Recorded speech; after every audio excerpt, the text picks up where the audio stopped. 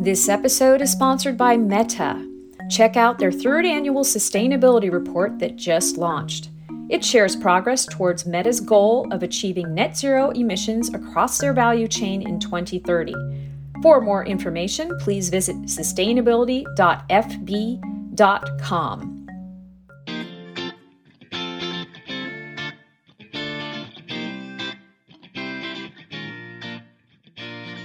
From GreenBiz Group, welcome to this week's edition of 350.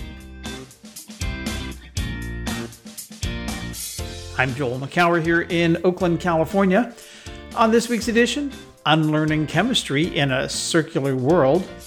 Amazon drives a new generation of electric truck. The voices you missed at VERGE Electrify. And you're the first sustainability hire. Now what? We're starting from scratch this week on 350.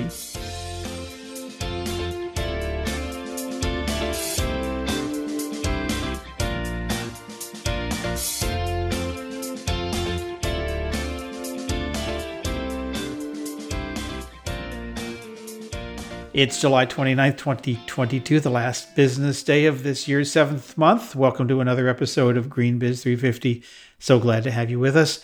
Joining me from Midland Park, New Jersey, nursing a mint julep on a summer day, is GreenBiz editorial director Heather Clancy. Hello, Heather. Are you suggesting that I drink during the podcast recording? You're not a day drinker? Okay. I am not a day drinker. I don't even know what's in a mint julep. What is in a mint julep? Oh, it's, I don't know. It's rum, I think, and mint and julep. Some part, 2 parts julep to 1 part rum. I don't know, something like that. Note to listeners, tell us what's in a mint julep. Send us a note.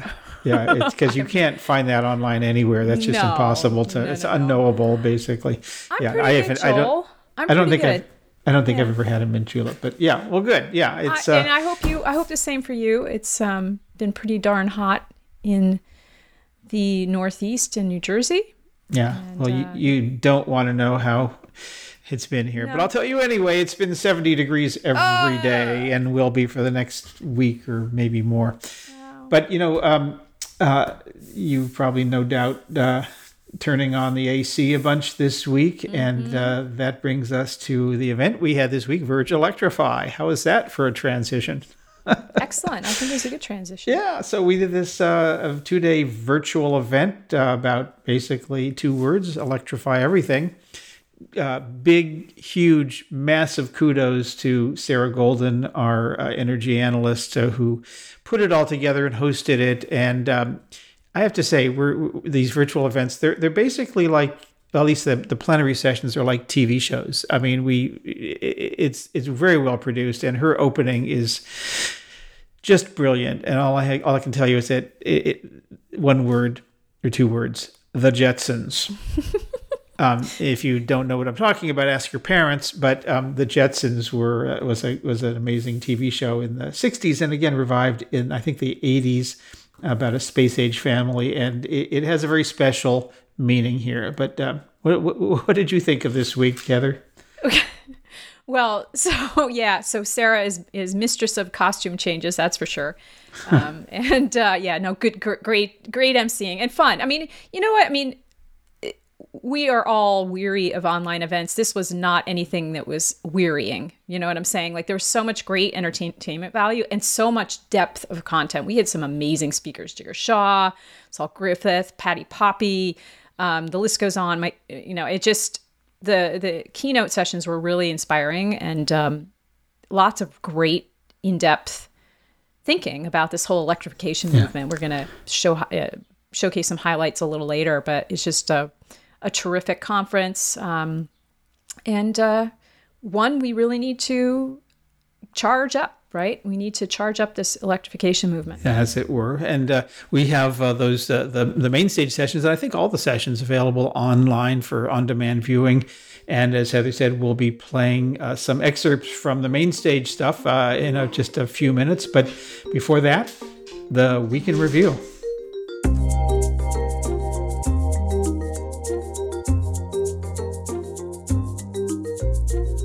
I'll get us started this week, Joel, with a piece that Vartan Badalian did, our transportation analyst.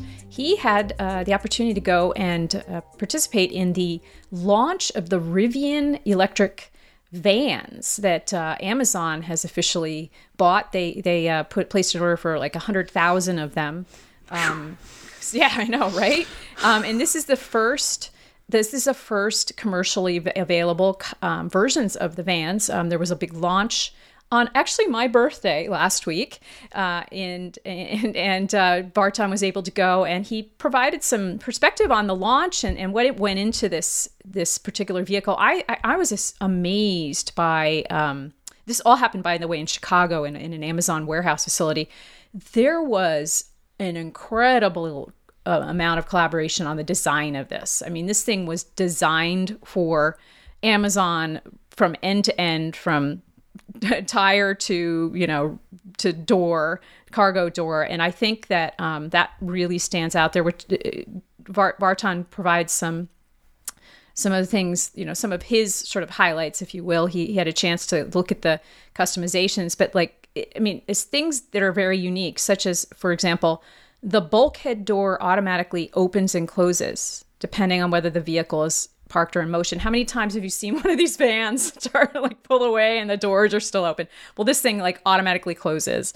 There's software that helps with the routing and navigation. I mean, that's pretty standard, I think, in many of these vehicles that are coming onto the road. But just an extraordinary collaboration between these two companies to pull together the design for this thing. So, I mean, this is one of those, I think, launches that we're going to be talking about in years to come. They're going to be actually putting these vehicles, or the early ones, on the road in Baltimore, Chicago, Nashville, Phoenix, San Diego, and St. Louis, all over the country. I think that's also really interesting. Like Nashville, Tennessee,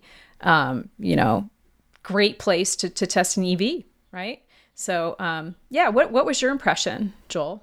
Well, first of all, a belated happy birthday. I meant to do this in the last week's show, and I forgot. And so happy 39. 39.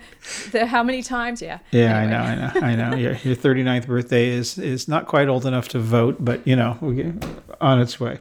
No, I mean, this is a big deal. I mean, just first of all, it's astounding. Just to be able to say, well, can I put you in one of these? Yeah, I'll take 100,000 of them. Is pretty amazing. This is. I guess the question is that seems to be enough. By the way, it's 100,000 by 2030. So just right. It's not 8 years, away. So that's that's 12,000 a year. That's still pretty good. 1,000 a month. The question is this enough to really jumpstart the market? And is this a vehicle or a close version of it? Will this be available to Amazon's competitors and non-competitors, just other companies?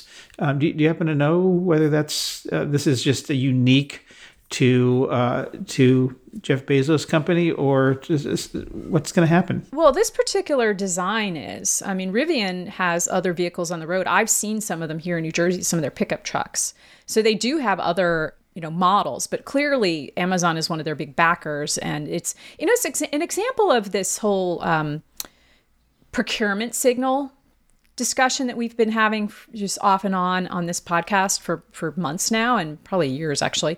But the ability of a large organization to create demand for something like this. So getting the first few on the road, getting the costs into a place where maybe they can make a different model for other companies. So I don't think that's off the table, but clearly, they know where their money's coming from on these. So they're going to, focus on that.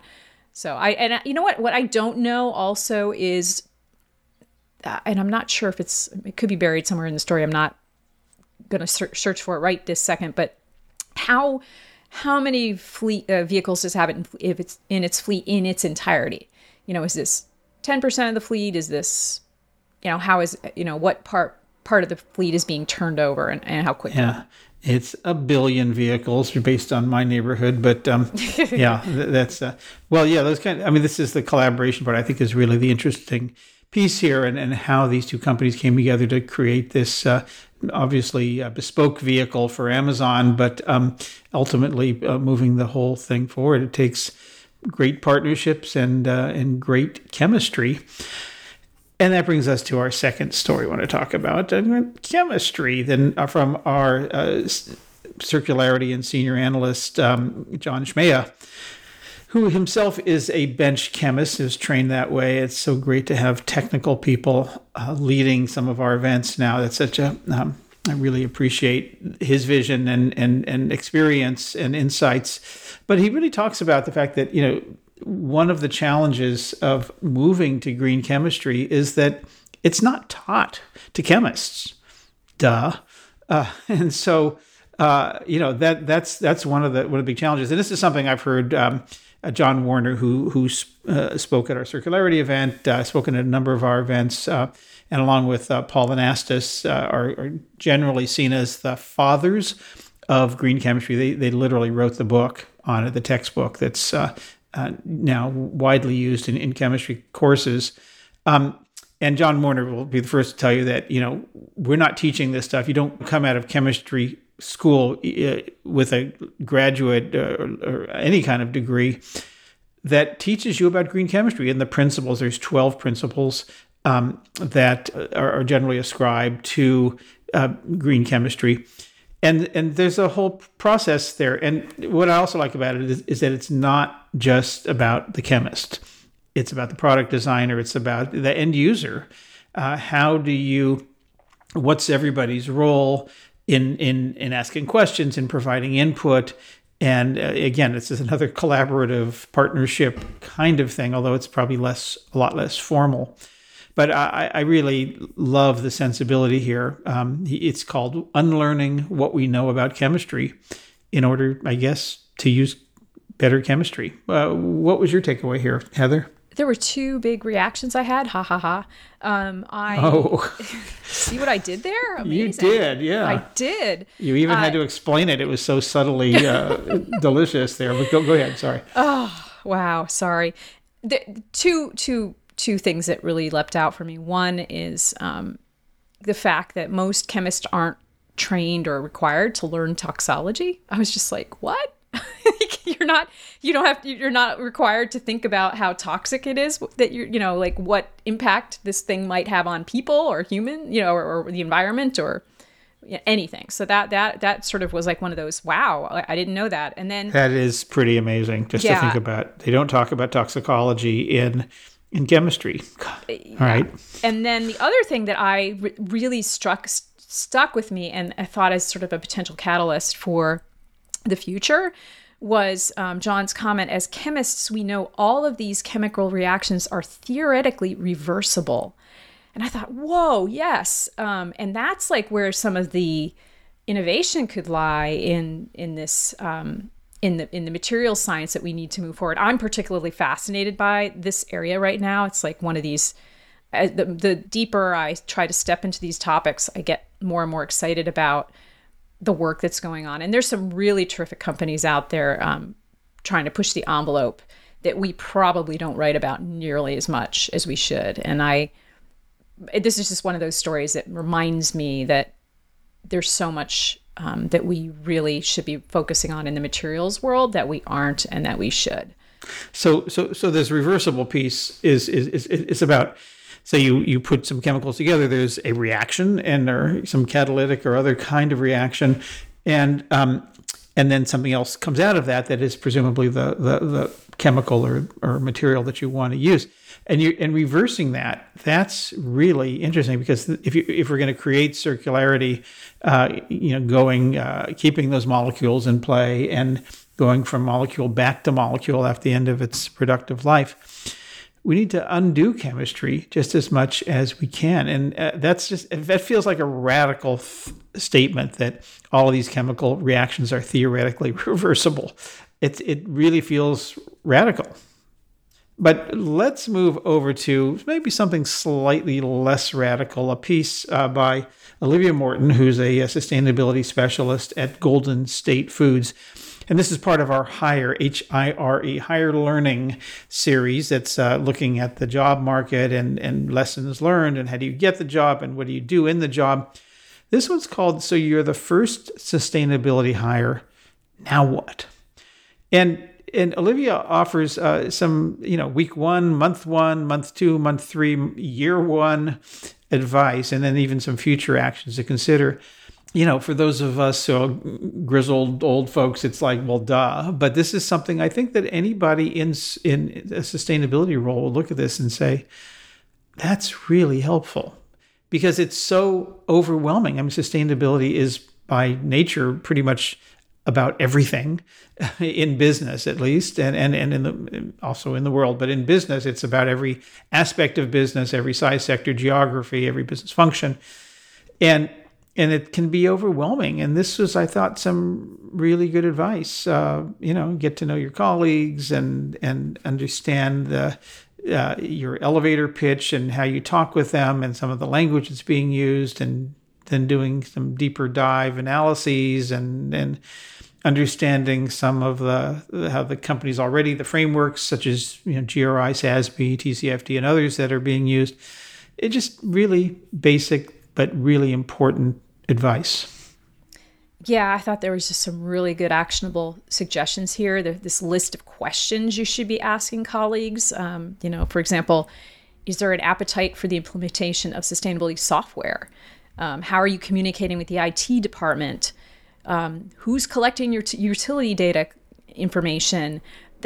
Those things happen in month 3, those questions.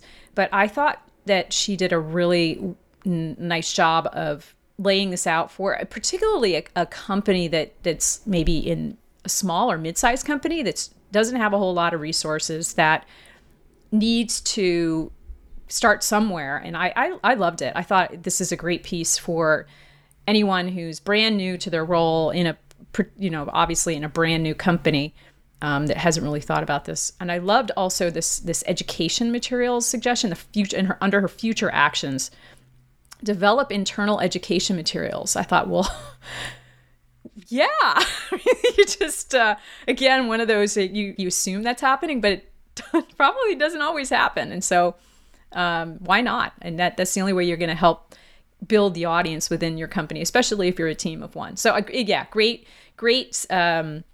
really specific tips. Even if you get one thing out of this, I think it's worth a read. It's, I do think, to your point also, we've been following this for a while. It's not just for the newbies. There might be something in here that jars you as someone who's more seasoned, something that you might want to do a little bit differently.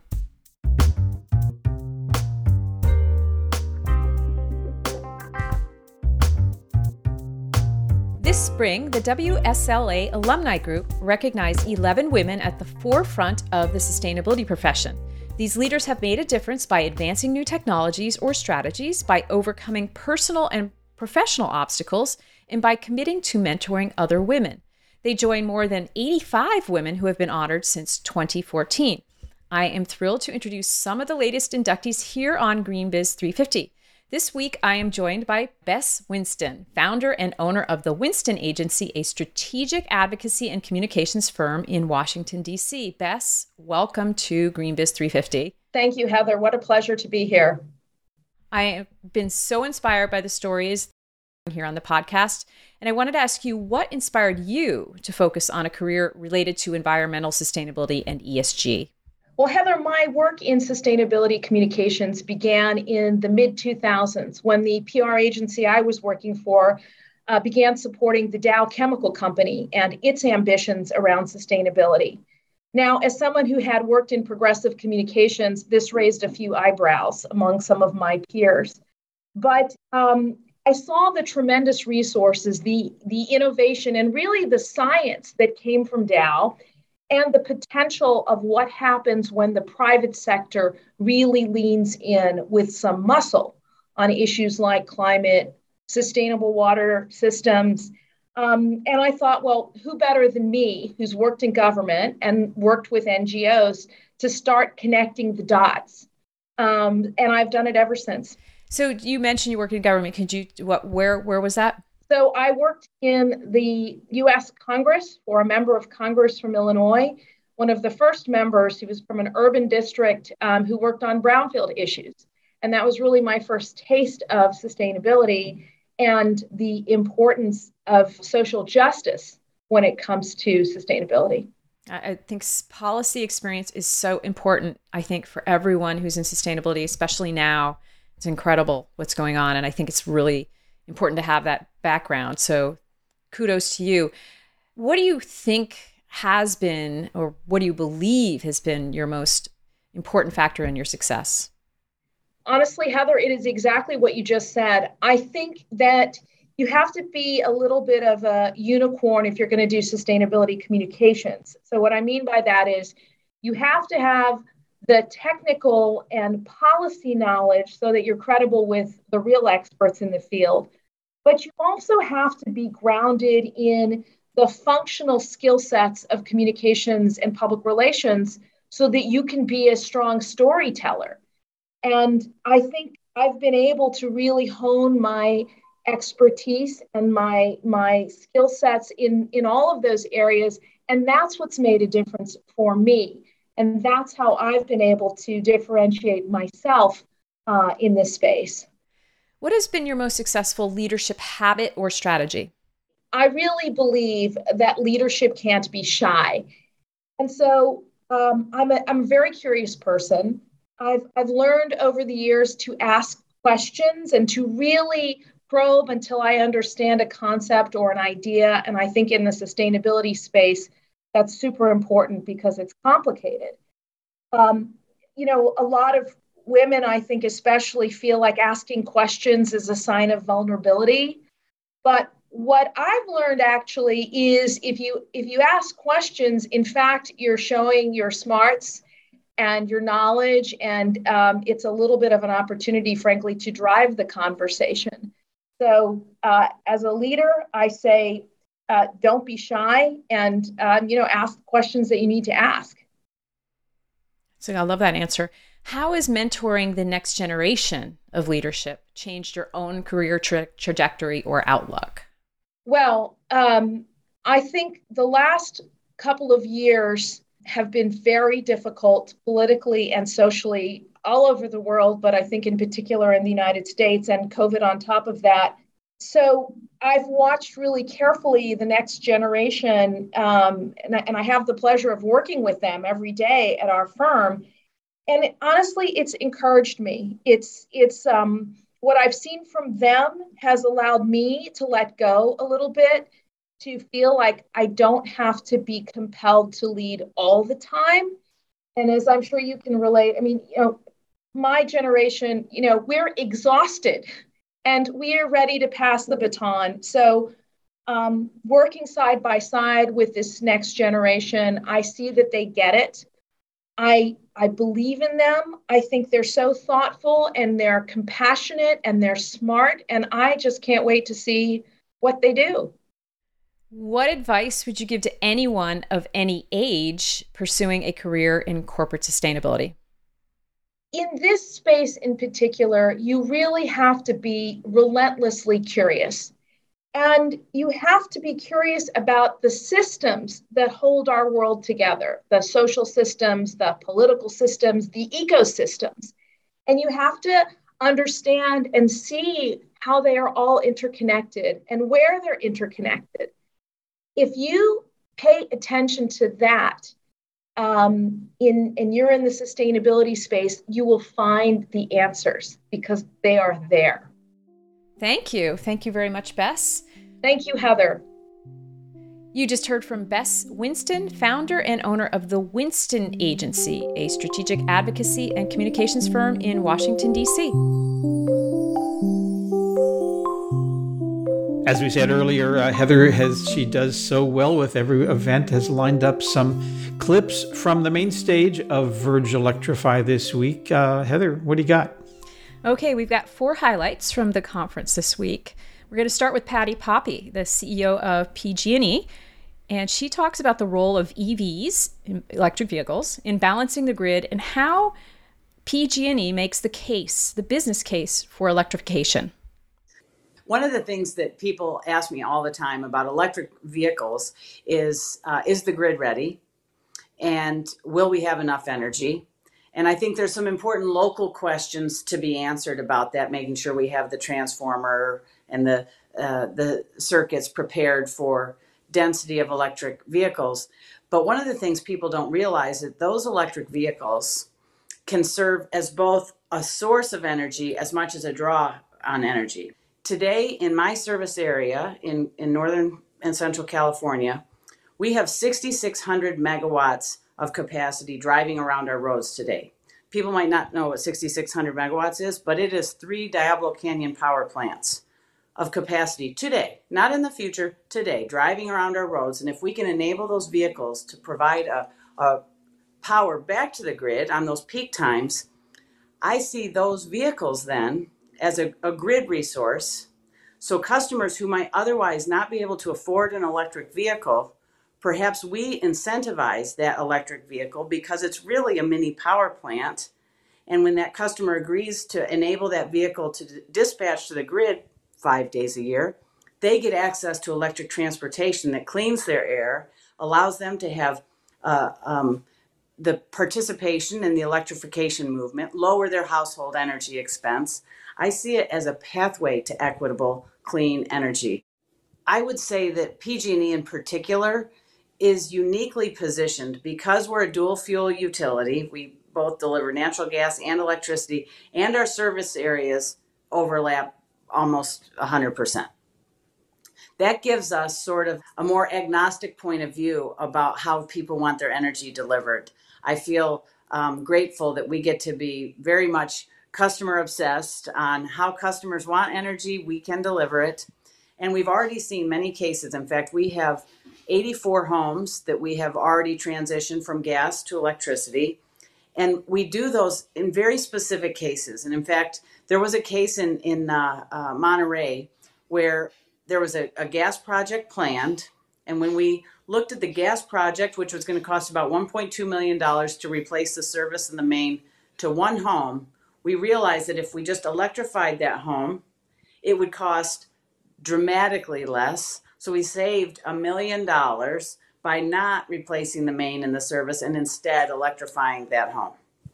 And so more and more, we have an integrated energy system as a strategy for PG&E, not a gas strategy, not an electric strategy, but an energy system strategy. And we're uniquely positioned then to really find the best, cleanest, most reliable, most resilient, lowest cost solution for customers and not have to feel compelled to hang on and protect our business model. Next up is Martin Heinrich, the senator from New Mexico who graced our main stage, and he addresses electrification as a strategy for cutting off revenue from autocratic regimes. If you will, electrification for peace. Until we can wean ourselves from fossil fuels like oil and fossil gas, Americans and our allies will remain beholden to autocrats in petrostates like Russia, Saudi Arabia, and Venezuela. We need to electrify our climate, and we need to electrify for peace. During World War II, Americans on the home front stood up to tyrants like Adolf Hitler and Benito Mussolini by planting victory gardens and going to work in the factories that built the arsenal for democracy. In our generation's fight against tyranny, we can each play a role in cutting off the revenue streams that are keeping these malign regimes in business. In that spirit, I'm here today to encourage you and your companies to do your part. I hope that you're learning more in this conference about why electrification is the smart choice, not just for our planet, but for your bottom line. And I'm confident that private sector companies stand to achieve major savings and major reductions in your emissions by electrifying your commercial buildings and transportation fleets. You can also pair the electrification of your machines with cleaner power generation, either through your own on-site installations and infrastructure or through power purchase agreements or clean energy utility programs.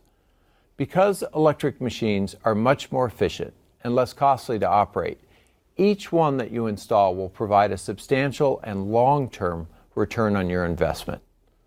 I would encourage all of you to look into how your businesses can swiftly deploy electrification solutions in your operations. These concrete solutions are what will help you achieve the climate pledges and net zero goals that your consumers, your shareholders, and increasingly your employees are demanding. The electrification of our homes and businesses is a once-in-a-generation opportunity to make our lives healthier, more comfortable, and more affordable. I hope that you'll join me on this leading edge and this exciting transition. Thank you.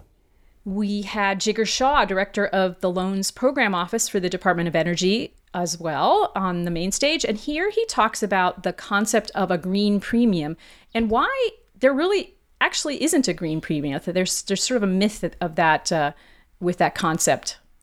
Oftentimes we end up lacking context in how we're thinking about this. So when you think about the large corporations, for instance, who put money into the Frontier effort for buying direct air capture credits, or the First Movers Coalition effort, right? The amount of money that they're spending on this is not 1% or 2%, it's like 0.1%, right? And so the impact on their procurement costs is negligible to zero, right?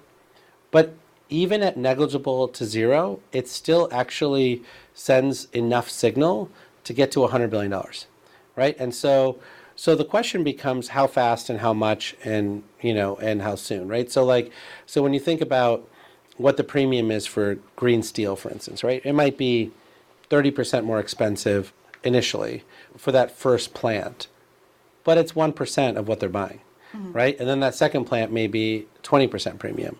And then the third one is a 10% premium. Remember, this is not a green premium. Like, that doesn't exist. It's a technology premium. All things are expensive when you do it first, right? Whether it's an electric car or whether it's a computer, right? So all technologies have a premium associated with it. And as you get to higher and higher levels of procurement, that premium goes practically to zero. And then oftentimes it flips. And then now this technology is cheaper than the high carbon version of that product. And you see that with solar and wind and lithium ion batteries, et cetera. So the context really matters. And there are some people who want to be in this framework. And that's what the First Movers Coalition, I think, represents. And there's others who say, no, we're going to be in the third round.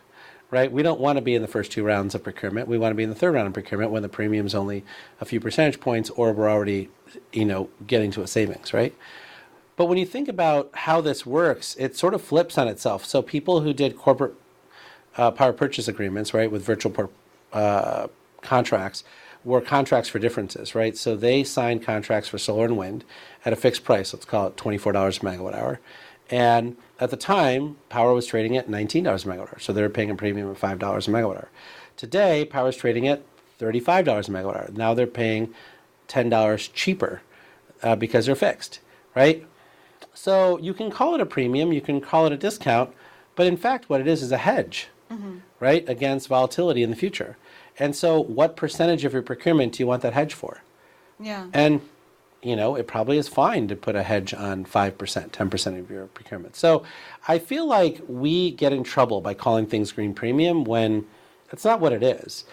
And finally, we're going to end this little segment with Saul Griffith, the founder of Rewiring America and the founder and principal of Other Lab. And he talks about how electrification makes communities inflation-proof. Electrification cost is inevitably coming down for a long time to come. You can see in history, let's look at red dye, let's look at insulin, let's look at video, let's look at cameras, corn, nails, coal, car tires. Once the transition starts to happen within 25 years, it accelerates and is nearly done, and you get 100% penetration of the new incumbent. This is the revolution we are seeing. It's already happening. Governments can speed it up, but they can't really slow it down. So here, let's get serious. We got to say, how are we doing against our climate goals? This is the 1.5 degree curve of that we'd have to hit if we wanted to do no negative emissions. That's where the more than 50% target by 2030 in emissions reductions comes from. 2 degrees buys us a less good climate, but a little more time. But you can see here, if we project forward the rate of those renewables being deployed, along with some nuclear, we can be all electric by 2040 or 2050 and zero emission. we may not be as fucked as you think. So that's one piece of the good news story. The industry is now on target to hit our climate goals as long as we keep the foot to the floor, and you can only expect international governments to get more ambitious in their commitments, automotive companies to get more ambitious in their commitments as time goes on. But let's turn not from the macroeconomic story, which I think is good, but let me talk about the underlying microeconomics, which I think is the most compelling reason of all to do this. Here's your house, here's your cars, and this is what we're all going to be doing. We're going to be electrifying because the economics just makes sense for your house. We're going to put solar on the roof, then we're going to follow it with a battery. We'll electrify the load center or the fuse box. We'll electrify the kitchen, the water heater, the heating, the first car, the second car. And that means your household will go from a picture like this, where today, every month, you send a check to the electricity company. That money leaves your house, it leaves your suburb. Then you also buy gasoline every week. That's money that leaves your house, leaves your suburb. Doesn't create very many jobs where you live, if any at all. You buy natural gas to heat your home. That's money that leaves your house, leaves your zip code, probably leaves your state, not really benefiting your house at all. Let's fast forward to the future. Here's your same house. Now you have solar on the roof. It's receiving that free sunshine. You had to invest in it, yes. You'll only need to buy a small amount of electricity from the grid. That'll still have to happen just to make sure it works all year round and all day long. But the money you've invested in your rooftop solar and the electrification is going to be savings returned to your household. In the US, those savings by 2030 could be as easily be as $2,000 to $4,000 per year per household. That's a good story for your house, but remember, your house lives in a community. You live in a community. Electricity is literally the thing that connects us, physically connects every household, everything we do as a community. In 2022, your community is spending, if you think of a community or a suburb as about 1,000 households, they're spending about $20 million a year on fossil fuels, and that's money on a one-way ticket outside of your community. If we rather invest in your community, invest in the electrification of your community, by 2032, the majority of that $20 million could be returning in a virtuous circle back in your community. And of course, that means local savings. That's going to buy new classrooms. That's going to buy new swimming pools. That's going to pave the roads. And it's going to create a huge number of jobs. The virtuous circle of electrification is that it works locally and improves every community. And that's our 350 podcast for this week. As always, go to greenbiz.com/350 to find out more about the organization stories and events we mentioned this week. While you're on the site, check out our free weekly newsletters, all 7 of them. They're a great way to stay up to date all week long. Just go to greenbiz.com/newsletters to sign up. We welcome your comments, questions, and tips. You can hit us up at 350@greenbiz.com. And Heather and I will be back next week with another edition of GreenBiz 350. Until then, from all of us here at GreenBiz Group, I'm Joel McCower. We'll see you next time. This episode is sponsored by Meta. Check out their 3rd annual sustainability report that just launched. It shares progress towards their net zero 2030 goal and how they're working with supply chain and platform partners to create a better reality. For more information, please visit sustainability.fb.com.